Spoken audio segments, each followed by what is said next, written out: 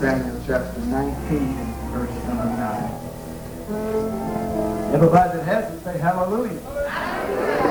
Verse number 9, 2 Samuel chapter 19. And all the people were at strife throughout all the tribes of Israel, saying, the king saved us out of the hand of our enemies. He delivered us out of the hand of the Philistines, and now he has fled out of the land for Absalom.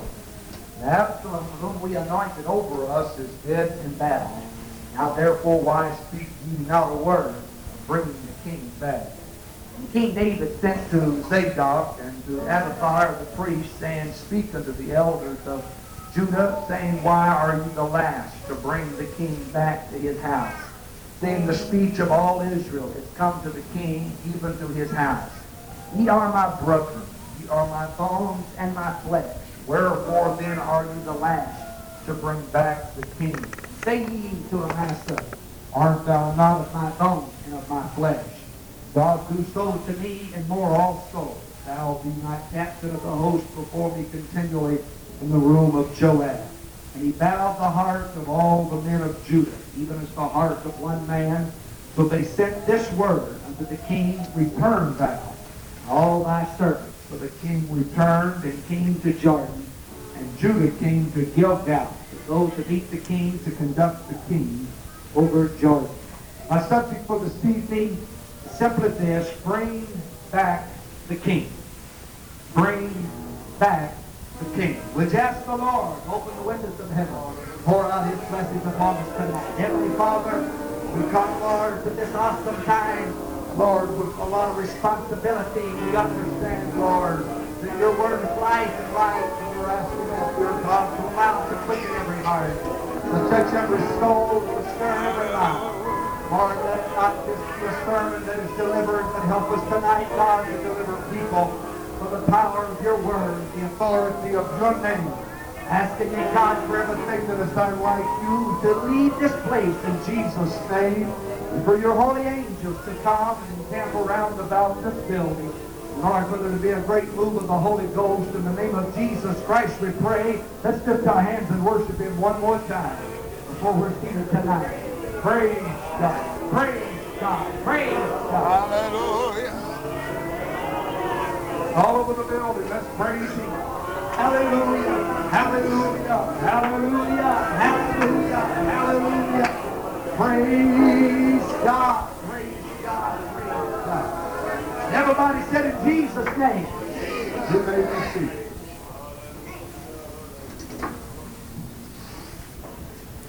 The nation of Israel seemed to follow the course that was set for them by the various kings that sat upon their throne. When they had a good king, they seemed to have the tendency to walk down paths of righteousness. They had a king that did not adhere to the laws of godliness, then they seemed to follow paths of unrighteousness. Saul's kingdom has such a very, very beautiful beginning, a kingdom that was blessed and ordained by God, anointed by the Lord, and it has such a very tragic ending, very sad ending. It ends with Israel in the forefront of the nations, pursuing their enemies in every which direction, and it ends with them fleeing in every which direction from their enemies. It ends with their king lying in a decapitated grave in a place of shame, and Israel losing their stronghold that they once had over the nation. Saul represents everything that is self-centeredness. He represents everything that is egotistical. He represents everything that is bent on oneself. Saul sought for nothing but for his own. He sought for nothing but for his own kingdom and for his own direction. He did not seek for anything else but for himself. He is a man that would prefer the playing of music to the preaching of a prophet standing in his court. Because there have David strumming the strings of a harp, and you would never have Samuel standing and lifted an anointed finger and preaching what thus saith the word of God. Because of his self-centered, because of his egotistical nature, because of the course and direction that he chose to pursue, he led Israel down to a place of shame and degradation. until they were a reproach in the sight of all of their enemies. A kingdom that was meant to be a very beautiful kingdom in the world now ends in shambles, as a wreck, and as a ruin. But God always has a means of pulling things back together. He always has a means of taking the shattered pieces, the pieces that are crumbled, the pieces that have become broken, the kingdoms that are in ruins, and putting them all back together again. For waiting in the wings of time was another king that was appointed and anointed by God to come and rule over the nation of Israel. His name was King David, and he picked up the pieces. And one by one, he began to put the kingdom back together again. And a kingdom that at one time been in reproach and shame amongst all the nations now returns to a great height of victory. And God once again places his hands of anointing upon this king and upon his kingdom.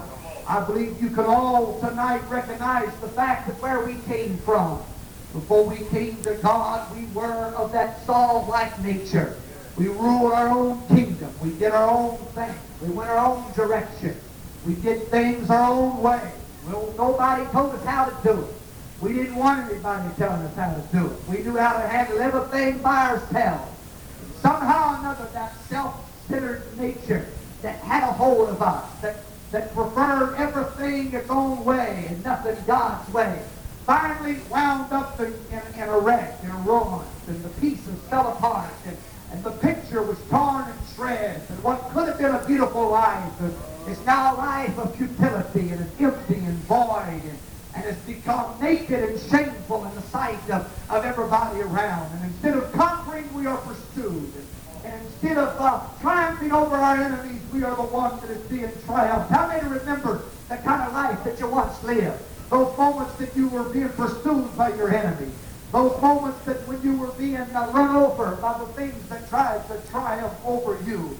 But waiting in the wings of time was King Jesus. Aren't you glad for King Jesus? Waiting in the wings of time was King Jesus, who was appointed and anointed to come in and pick up the pieces and put it all back together again. A life that looked like it was a life of shambles. A life that looked like it was a life of wreck and ruin. A life that looked like it had found its last place in the day had finally come back to the limelight, and God placed victory back in it, and it began to triumph again over our enemies, and we once again begin to have victory. And I'm glad to stand here tonight and say that King Jesus rules and reigns on the throne of our heart. I'm not what I once was. I'm different from what I once was. Jesus has put me back together again. The broken home, the broken family, the no happiness, the lack of peace, the lack of joy, it's now all gone. And where that once was, I now have peace and joy because Jesus has come and sat upon the throne room of our heart. And I'm glad for him to sit there. I want him to sit there. And I want him to reign there. I want him to rule there. I don't ever want him to leave. I always want him to sit upon the throne room of that heart. And I don't ever want that soul-like nature to rule again. I always want Jesus to reign upon the throne room of my soul. All right. I want him to do. I really do. There was a constant battle. The Bible tells us that after Saul passed from the scene, that David, as he came to the throne, he ruled for 7 years over just a portion of the kingdom. And there he really didn't have the victory. And there really wasn't the triumph that God wanted to give to him until finally the entire kingdom was given into his hands. The Bible tells us that there was a long war between the house of Saul and the house of David. The house of Saul waxed weaker and weaker, and the house of David waxed stronger and stronger. And I want you to know he'll never give you complete victory. There'll never be total deliverance in your life until finally the entire kingdom can be delivered into his hands, and he can rule and reign over 100% of you from the top of your head to the bottom of your feet. And we're in a long war right now, a long, struggling war. And the house of Saul is waxing weaker and weaker. But praise God, the house of Jesus Christ, the root, the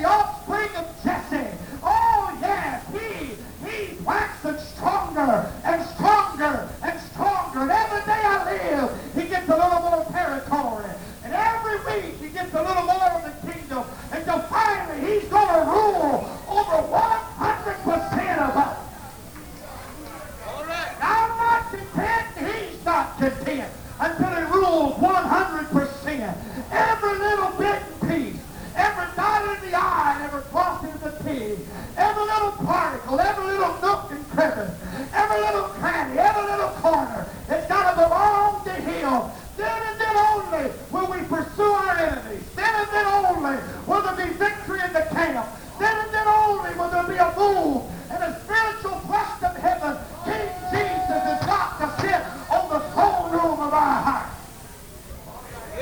Got to reign.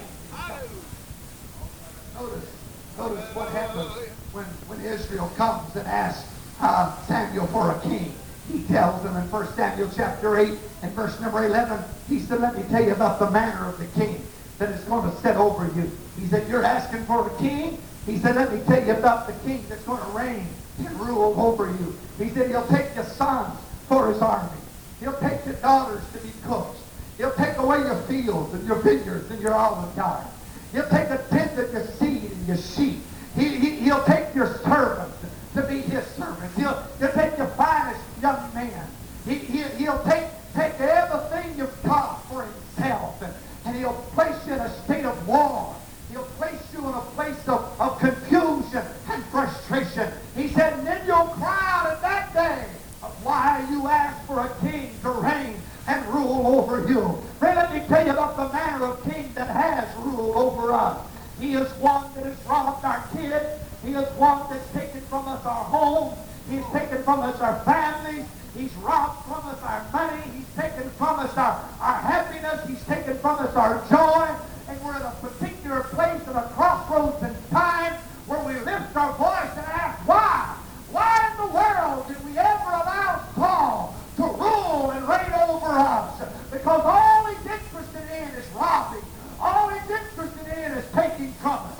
All he's interested in is stealing us blind. And all he's interested in is depraving us from all that rightfully belongs to you. But hang on, that may be so, but I want to preach to you tonight about another king. I want to talk about the manner of the King of Kings and the Lord of Lords that doesn't take the children from you, that doesn't stretch your home apart, that doesn't leave you open to the winds of confusion and frustration, that don't leave you in a place in an utter state of helplessness, but there to help, to encourage and to strengthen, to lift up and to edify and to undergird. That's the King of Kings and the Lord of Lords. Saul may take your sons from you, but David will give them back to you. He may take your daughters away, but David will put them back in your hands. He may take your vineyards, but David will give them back to you. He may take your olive yards, but David will put your olive yards back in your hand, because he's the king that's been divinely appointed and anointed by Jesus to reign and rule. Notice the manner of David. The Bible tells us that David was a man after God's own heart. In every way, he seemed to pattern himself after the thinking and the mind of the Lord. 2 Samuel chapter 7 and verse number 9 says, he made of thee a great name, like unto the name of the great men of the earth. Now you say Saul's name in the camp of the enemy, and there was kind of a little ripple that went through the camp. A little chuckle. Smiles came to their faces. Laughter played at the corners of their mouths. Little off-the-wall jokes, little sarcastic remarks were made when you mentioned Saul's name, because they knew Saul, he wasn't the strong man he was presented to be. But not David. You say David's name. You mention David's name in the camp of the enemy, and the hair stands up on the back of the neck. Chills run up and down the spine. And somebody says, don't mess with that boy. Don't mess with David. Don't get him crossways. Don't you know every country he's ever went against, he's come back victorious. Don't you know every city he's marched against, the walls have fallen down. Don't you dare mess with David. Hey, I'm telling you, that king that ruled over us, he was a laugh and a joke amongst the camp of our enemies. But Jesus that rules on the throne room now, say his name in the camp. Just mention his name in the camp, and chills run up and down the back of the enemy. The hair stands on the back of their neck, because there's nothing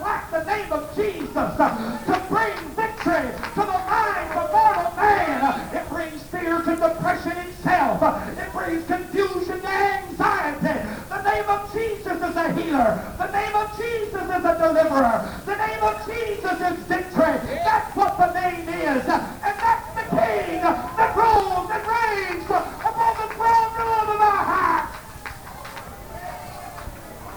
Saul that once reigned, he was a joke, but Jesus that now reigns. Say his name in the face of sickness and it flees. Say his name in the face of confusion and it must be banished. Say his name in the face of the helpless state that you find yourself in, and peace of mind comes, because there's victory and power and glory and power and might in the name of Jesus Christ. That's the King that sits on your heart. That's the King that reigns in your throne. That's the King that puts your life together. That's the King that took the pieces and made a beautiful life out of you. Saul didn't do it. Saul didn't do it. That self-centered, egotistical, boastful, prideful man didn't do it. But Jesus did. Jesus put it all back together. David was noted. David was noted for his great compassion, his great love, his great concern. He's willing to take Mephibosheth, his enemy's grandson. He's willing to take him and bring him and put him under the table and feed him from the king's food, to feed him from the king's table. He's willing to do that. Mephibosheth says, I'm just a dog. I don't belong here. David said, I don't care. From now on until the day you die, he said, I want you to come to my table, and I want you to eat from that which I place on the table, because you're part of my family now, and you're going to be part of my throne room now. Hey, I'm telling you, we don't deserve this. We don't belong here. We're nothing but a bunch of old crippled sinners. That's all we are. We don't deserve to be sitting in this building tonight. We don't deserve to be feeling what we're feeling. We don't deserve to have the presence of God sweep over us. But thank God. Hallelujah. Praise the Lord. He invited me to sit down at the King's table, pull my crippled feet under his table, and eat from that which he has provided. He's compassionate. His compassions never fail. His love never ends. That's the kind of King that he is.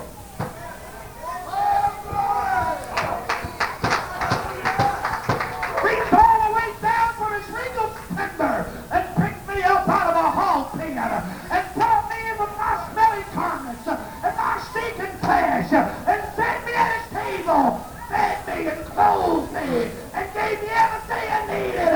I'm glad he's my King. I'm glad he's my King. I'm glad he's my King.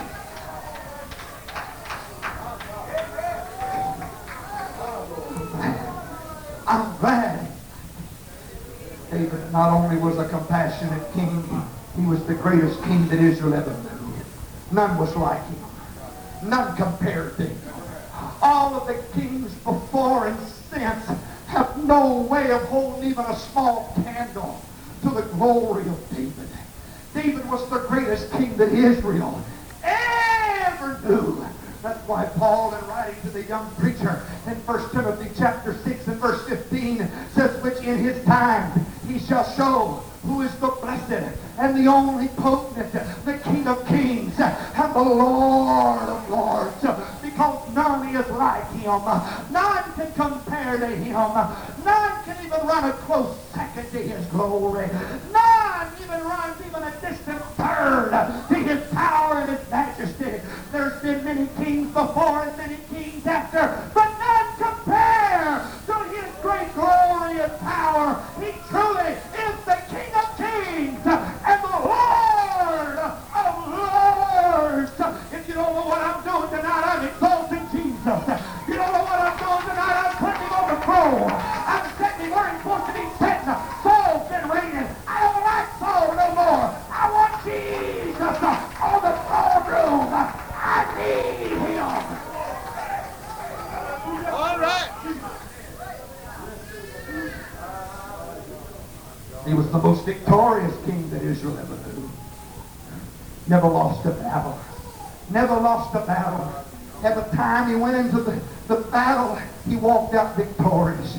No matter how thick the walls, how tall they were, how broad the city, what kind of notable name they might have, the crown of the king was handed to him, and victory was laid into his hands.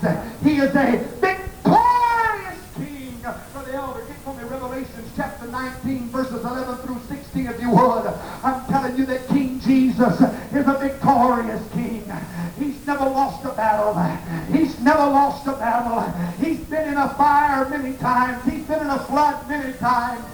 He's been in situations many times, but he's always come out victorious. And I'm here to announce to you tonight that he will never lose a battle. He will always win. No enemy's too strong. No problem is too great. No situation is of too much difficulty. King Jesus is leading the triumphant army into glorious and radiant victory. Jesus is victorious.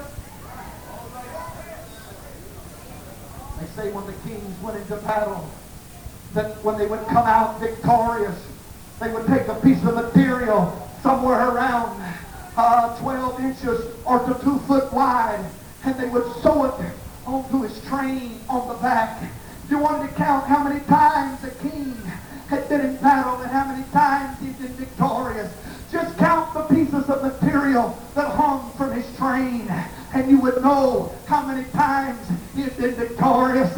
Isaiah said, I saw him and he was high and he was lifted up, and his train, he said, well, I got to count the strips of material hanging from his neck. He said there was so many of them, it just filled the temple, because he had been in so many battles, won so many wars, come out so many times victorious. He's not a loser, honey. I said he's not a loser. He's victorious. He's triumphant.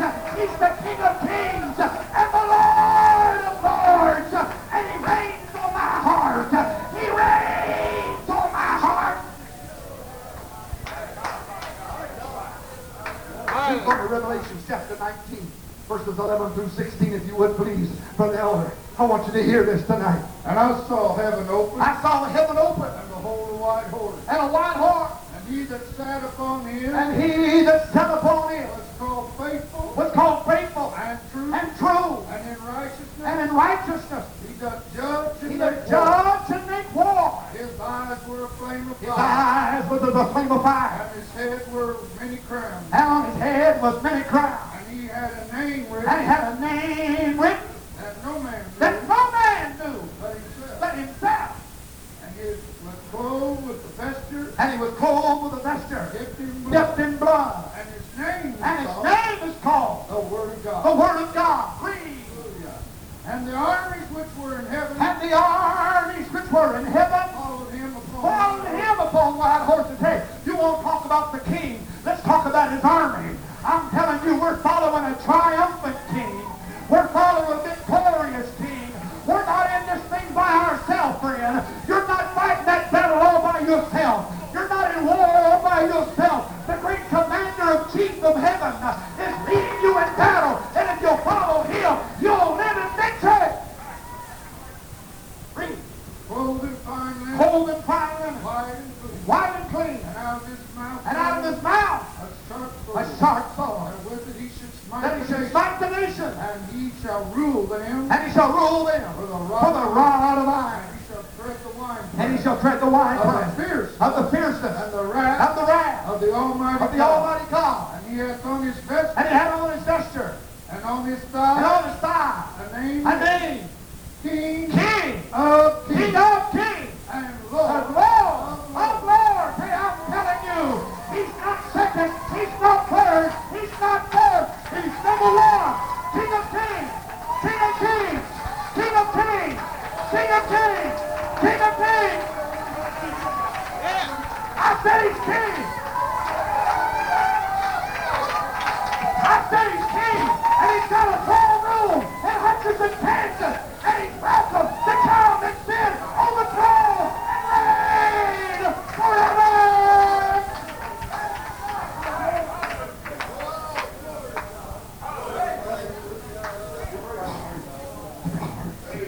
He's a victorious king.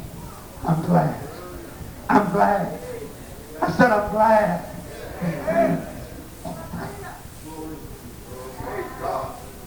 David had a lot of success. A lot was given to him. A king that knew no loss. A king that knew only victory.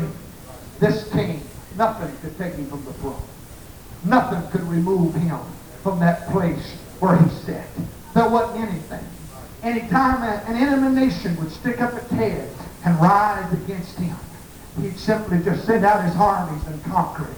There wasn't any enemy nation, there wasn't any enemy city that could take him off the throne. There was nothing that could remove him. If they even dared try, he would have squashed them with one of his thumbs. If they even tried, he would have driven them out until they didn't even know what started chasing them. That was just the way David operated. But one day, something transpired in the kingdom. Something took place. A revolt started moving through the city of Jerusalem. Now, it's not an enemy nation. If it had been, he could have subdued it. It's not an enemy city. If it had been, he would have conquered it. But you see, this is his own flesh and blood. This is that which that came from his loins. This is that which he had begotten himself, that he had raised, that he had taught, that he had instructed. And that spirit rose in the city of Jerusalem. And when it arose in the city of Jerusalem, David stood helpless. He was evicted from his throne. What no enemy nation could do, what no conquering city could do, his own flesh and blood, that which came from his own loins, that which came from his own blood, was able to evict him from the throne. Now listen to me tonight. You may disagree with me theologically, that's all right. But I'm telling you, it's not the world that we're worried about. The world is no threat to this church. Worldliness is no threat to this church. All right, let's get the picture straight. It's no threat to this church. Cigarettes and smoking and drinking and drugs and alcohol and worldliness and ungodliness and unrighteousness and all the junk that's in society is no threat to the church. We're sitting around worrying to death about the inroads of compromise. Quit worrying about it. It's no threat to the church. It's no threat to the King of Kings and the Lord of Lords. He has dominion over worldliness. He has dominion over compromise. He has dominion over unrighteousness. He has dominion over ungodliness. And nothing can remove him from his throne. Nothing can take him from his glory. The only thing that can remove him is his own flesh and his own blood. That which has been begotten by the Word of God. That which has been born of water and a spirit that came from his own loins. He who can conquer anything else will not remain on the throne in the face of his own flesh and blood that doesn't want him to stay, that doesn't want him to abide on the throne room.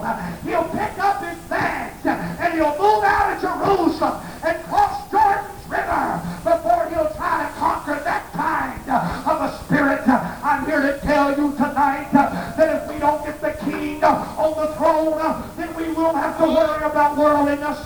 Then we will have to worry about compromise. The only way the world can override us, the only way the spirit of society can get a hold of us is if there's no king on the throne. I believe it's time to put the king on the throne and let him rule and reign in righteousness. All right. Absalom rises against him.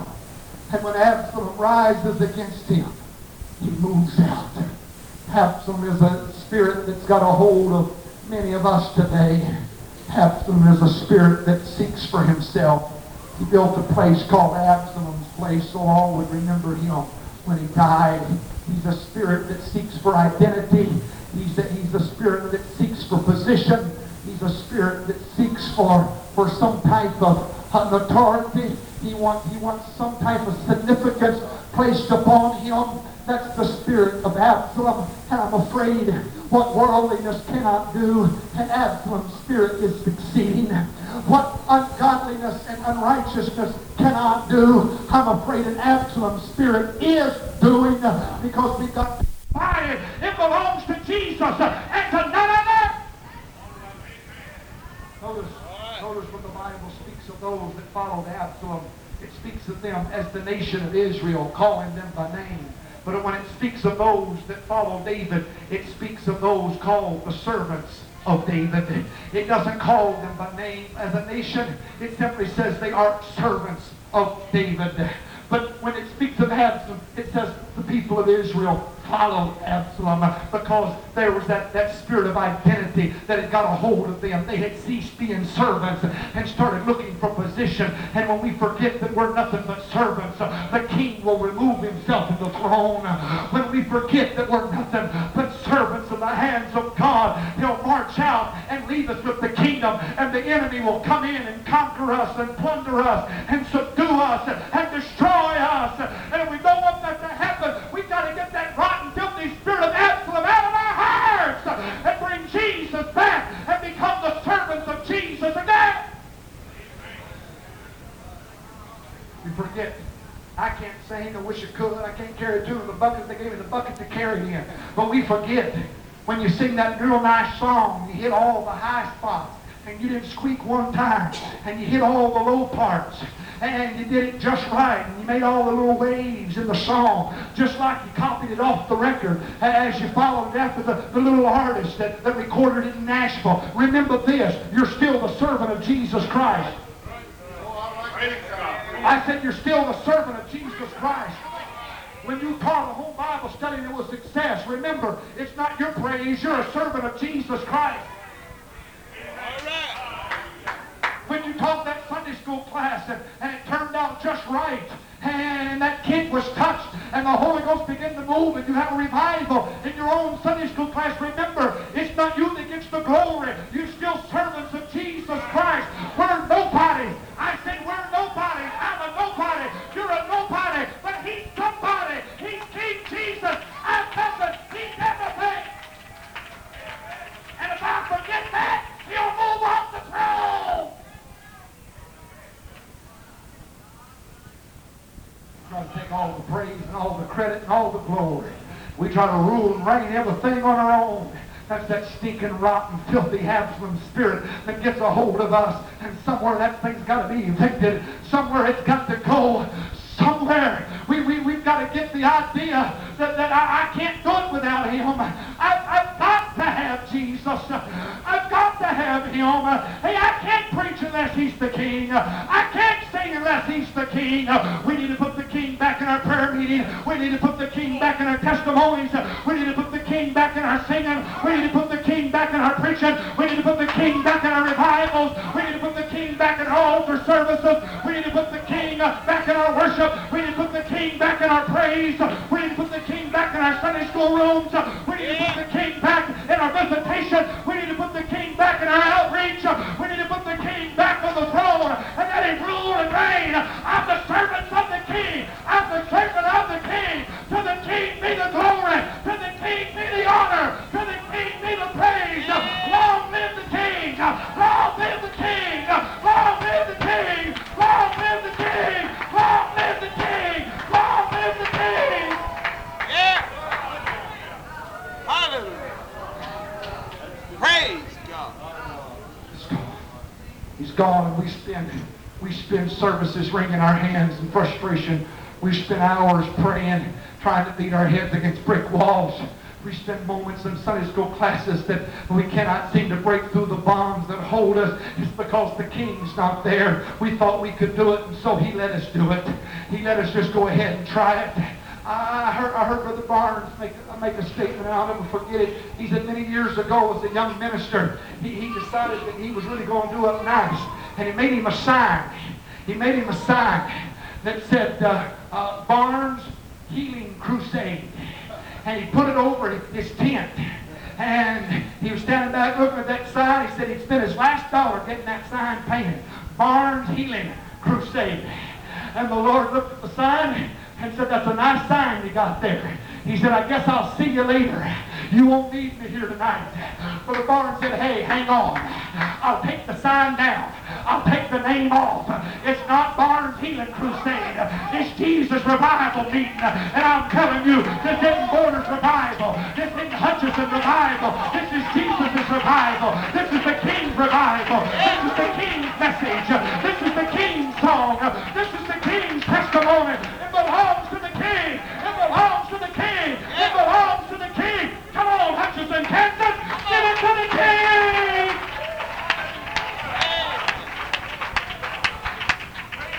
Amen. Praise God.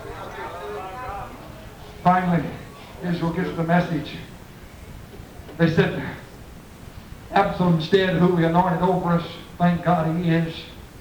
Said, but the king that has captured our enemies, conquered all the enemy territory, done all this, he's gone. Said, we need to bring him back. Said, we need to put him back on the throne.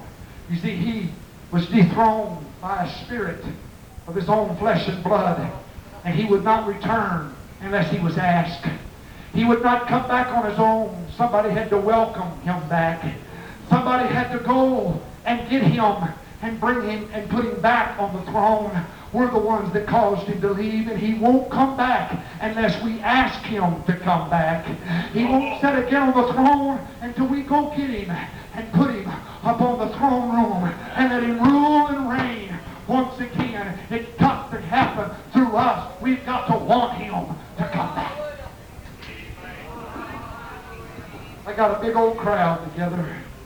They decided that they was going to bring the king back. They was going to do everything they possibly could do to get him back. They was heading down to Jordan to get him back. And here comes a squalling, squawking man through the crowd, pushing everybody aside to get back, get away, let me through, get out of my way. Looked down and big old tears was rolling down his cheeks. Here comes Shimei running through the crowd down to the banks of Jordan. And you remember, Shimei is the one that on the way out of Jerusalem, when David was leaving, he said, you old dog, you deserve everything you're getting. All the blood you brought on the house of Saul, God is finally getting revenge. And he's going to once again return the house of Israel to the house of Saul. And he cursed him, and he spat at him. And David just walked off and left him. Shimei now feels sorry. He now has a repentant attitude. And he goes running through the crowd and said, hey, hang on, folks. We can't bring him back till we make some things right. It's not good enough just to say you're welcome. It's not good enough just to say you come and sit on the throne room right there, Jesus. Have a seat until we do some repenting and get some things out of our heart, make some things right with God. And that's the problem with some of us. We want the cheap way out. We want to bring him back, but we don't want to do any repenting to make things right. We want him reigning and ruling. We want victory. We want deliverance. We want healing. We want a move of God, but we don't want to do any knee bowing. We don't want to do any crying. We don't want to do any praying. We don't want to do any repenting. We don't want to really give our heart to God like we're supposed to. Hey, I'm telling you tonight, it starts in an old-fashioned experience of apostolic repentance. If you're going to bring him back, you're going to fall on your knees and say, God, I'm sorry. I was wrong. You were right. Please forgive me. I shouldn't have done it. God, I want to make things right with you. It starts in repentance.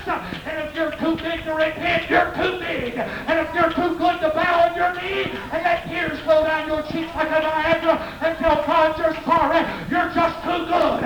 And you're too proud. And you need to be brought down a notch or two. Because I'm here to tell you tonight, it starts at repentance. And from the youngest all the way to the oldest needs to experience the joy of real repentance.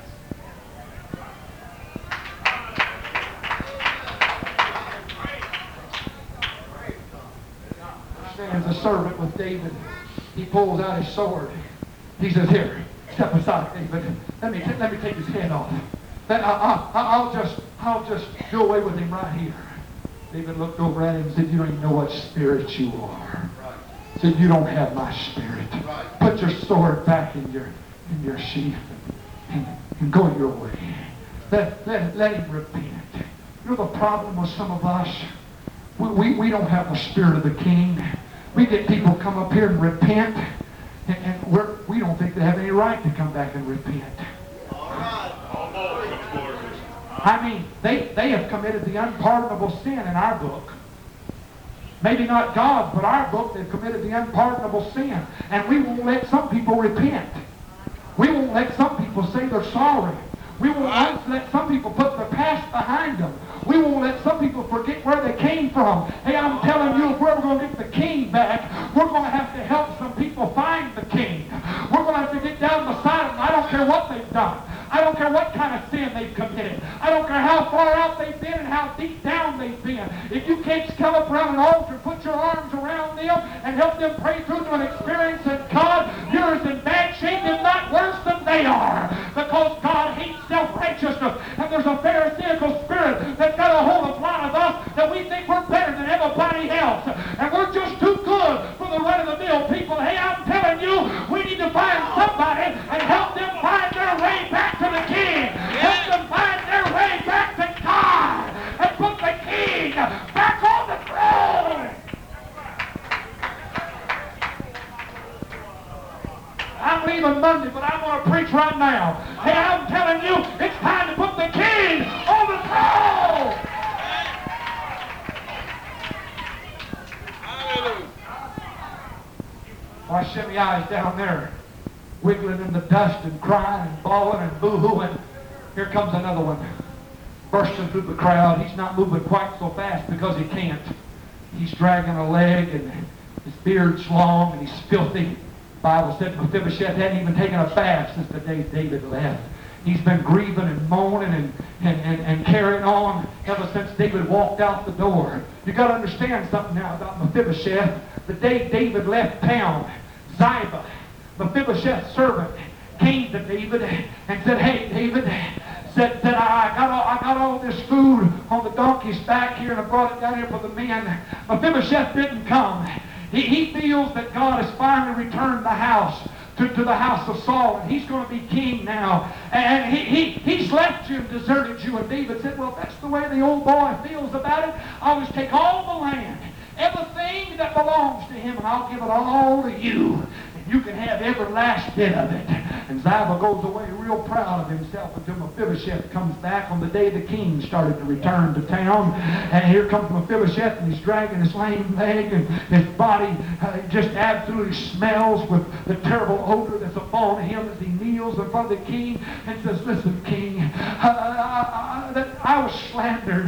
That stuff Ziba told you wasn't a bit true. That I was trying to get to the donkey, and he took off without me, and I couldn't get there. I wanted to come with you. And so David just decided he would test him a little bit and said, all right, I'll tell you what, Mephibosheth, I'll take half the land that I gave to Ziba, and I'll give half of it to you, and we'll just split it right down the middle.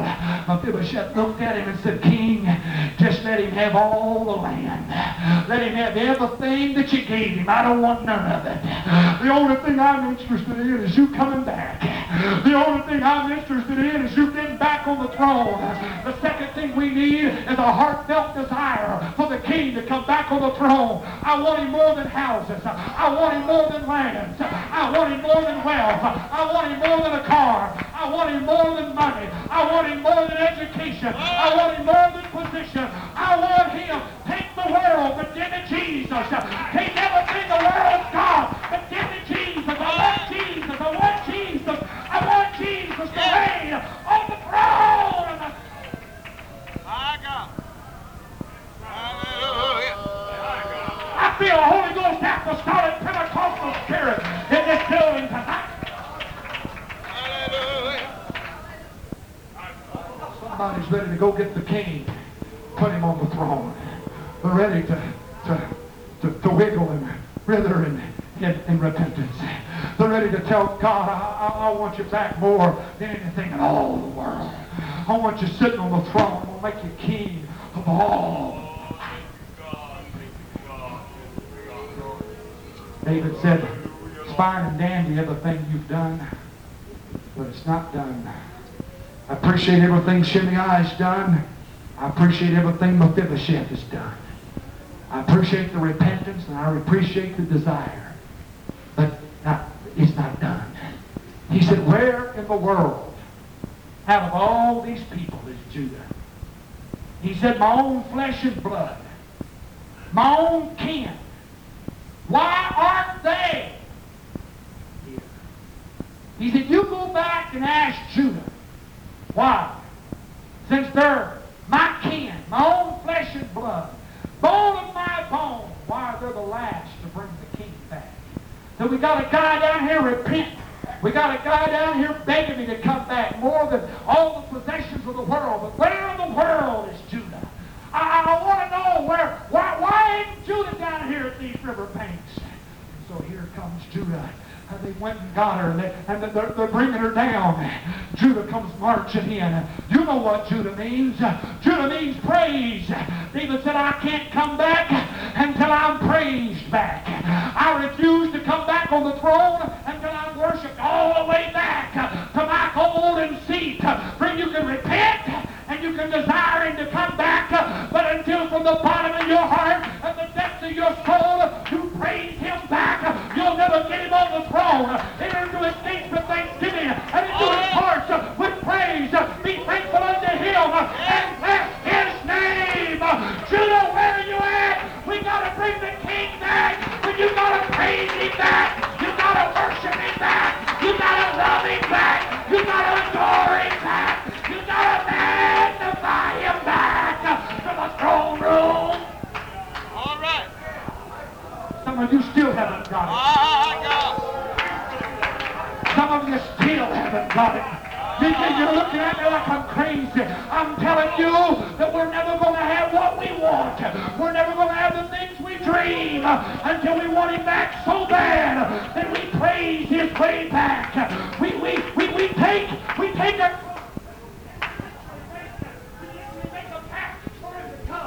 and lay down and for him to walk back. God, I want you to make your way in. I want you to come and sit on the throne. I praise you and I adore you and I love you and I worship you and I glorify you.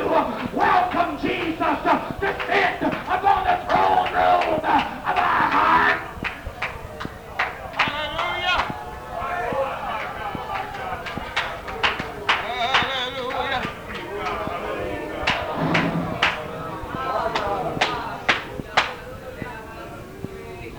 God.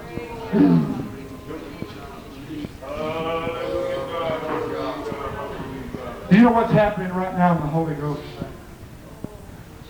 Jesus is standing at the door right now. He's standing at the door. And he's waiting for somebody in Hutchinson, Kansas to get so hungry for him to come and sit on the throne.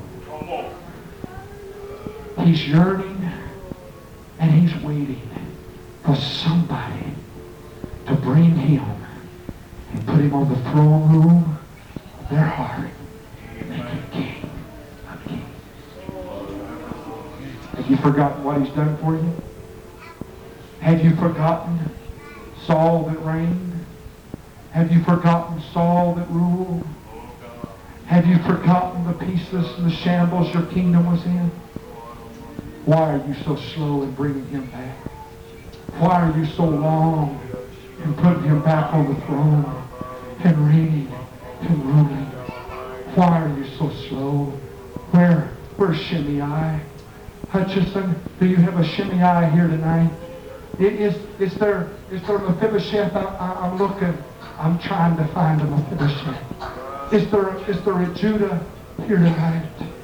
Is there somebody that would welcome the king back to sit on the throne room of our heart?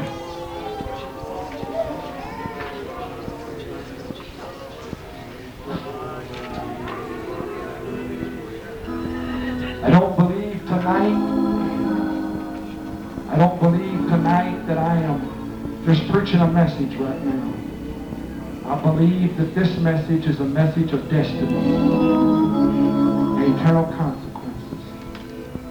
Because I believe with all of my heart right now in the Holy Ghost that God has given an opportunity and a chance to some people in this congregation tonight. Don't say, man, if they were here, God knew who was going to be here before this service ever started. God's given some opportunity to some people in this building right now to look the King once and for all in their life. And I feel in the Holy Ghost tonight, with all honesty, if it's not done tonight, there could be some eternal consequences involved. The King is really not put back on the throne. We stand to our feet across this building. I want every head bowed and every eye closed.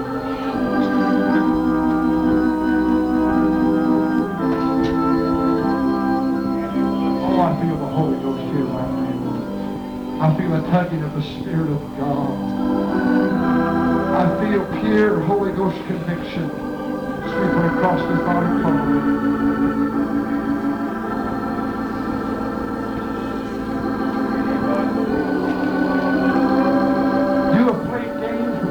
Long enough. You have played games with Christianity long enough. You have gambled, played, poked fun, coasted, rode on the sidelines long enough.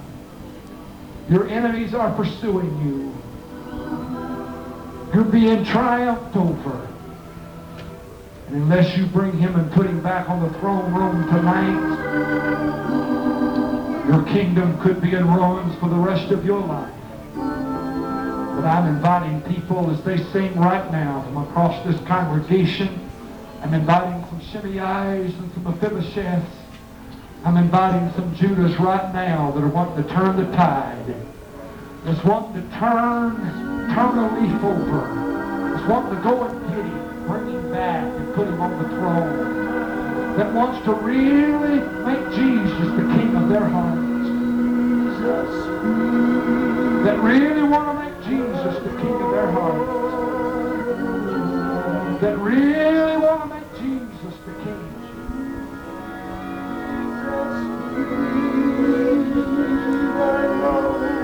You really want to make Jesus the king.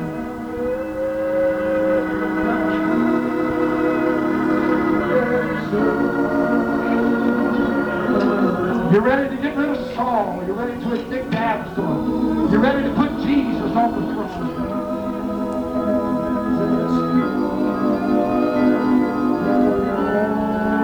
That's it. Come on, Shimei, repent. Come on, Shimei, repent. Come on, Mephibosheth. He's got to be more important to you than anything else. Come on, Judah, welcome him back with heralds of praise and worship.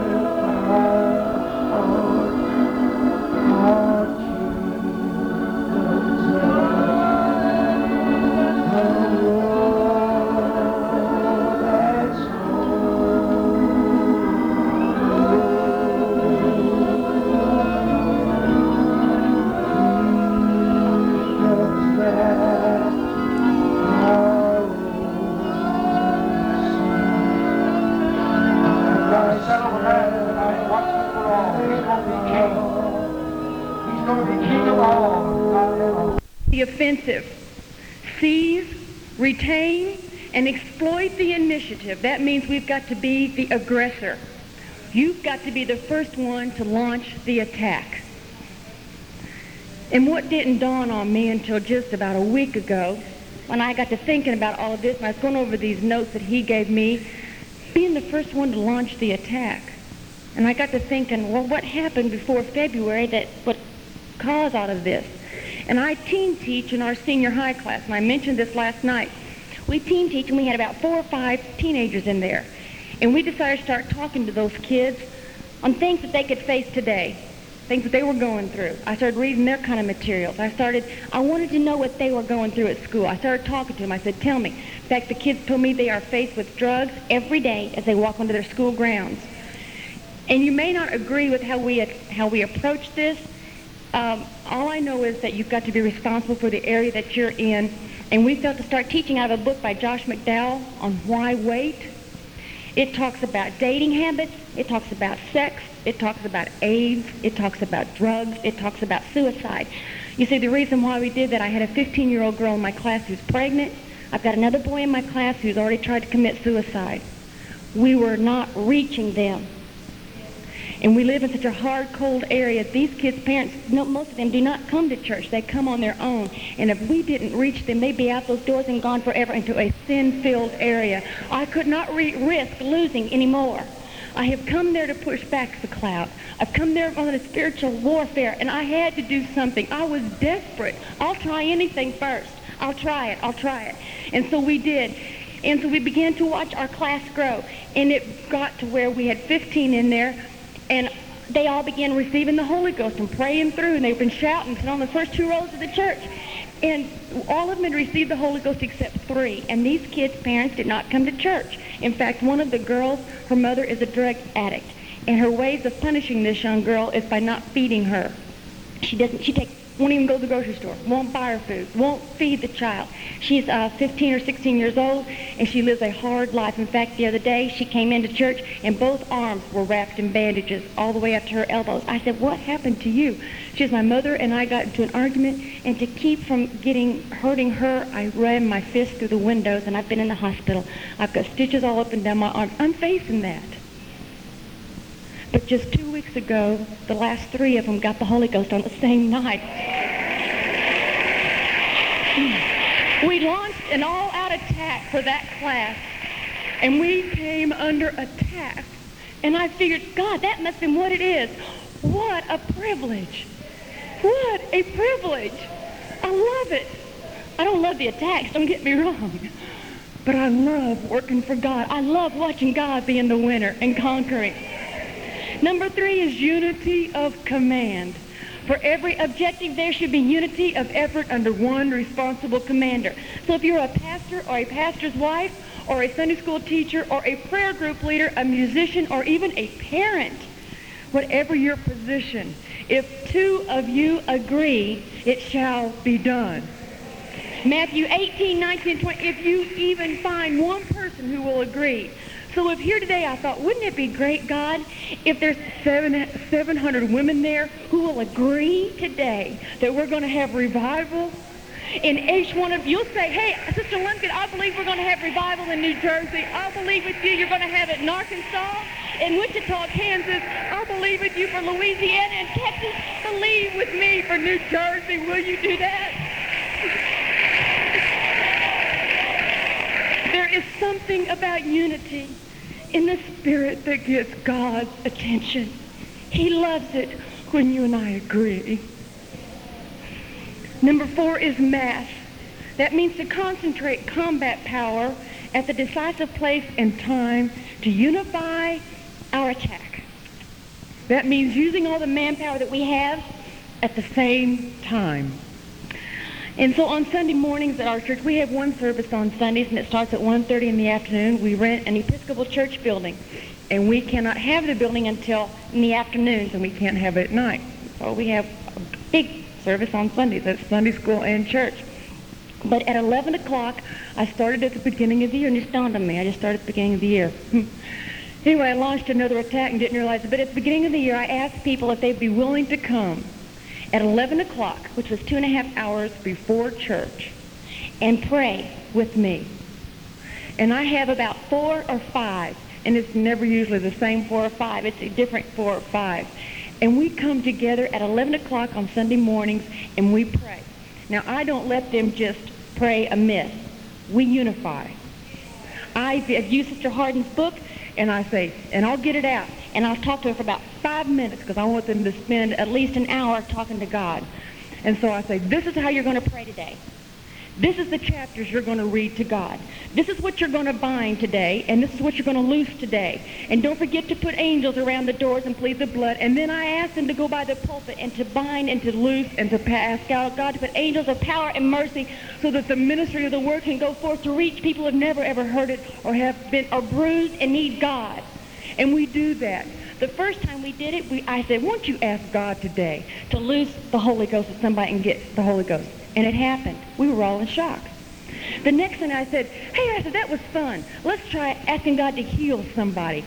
And a woman came in who hadn't been there in about 2 months, who was so sick. And she called and she said, I'm coming in just to be healed. And she walked in and was healed. God loves unity. We unified. We knew we were going after that hill. That's what we went after, and that's what God did. Isn't that great? I love it. Number 5 is economy of force. That means to allocate minimum essential combat power to secondary efforts. And no, I didn't understand what that meant, and he had to explain it for me too. It means to have a 2-to-1 ratio against your enemy. And I thought about that. I thought, when I have a special request, something really personal, I want to keep my veil on, and I looked at for one person to see, I'll call maybe 1 or 2 people and ask them to help me pray about this. As long as I'm not alone, the enemy would like to keep you, as soon as you start having problems, make you think you're all alone and you need to stay alone because nobody else will understand and nobody else cares. Well, that's just a lie. You need to call somebody for help. You need to get you a 2-to-1 ratio against the enemy to fight. Number 6, maneuver. Place the enemy in a position of disadvantage through the flexible application of combat power. I love putting him at a disadvantage.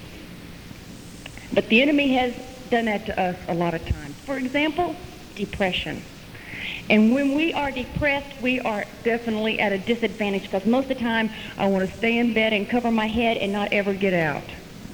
I don't want to talk to anybody. I don't want to go shopping.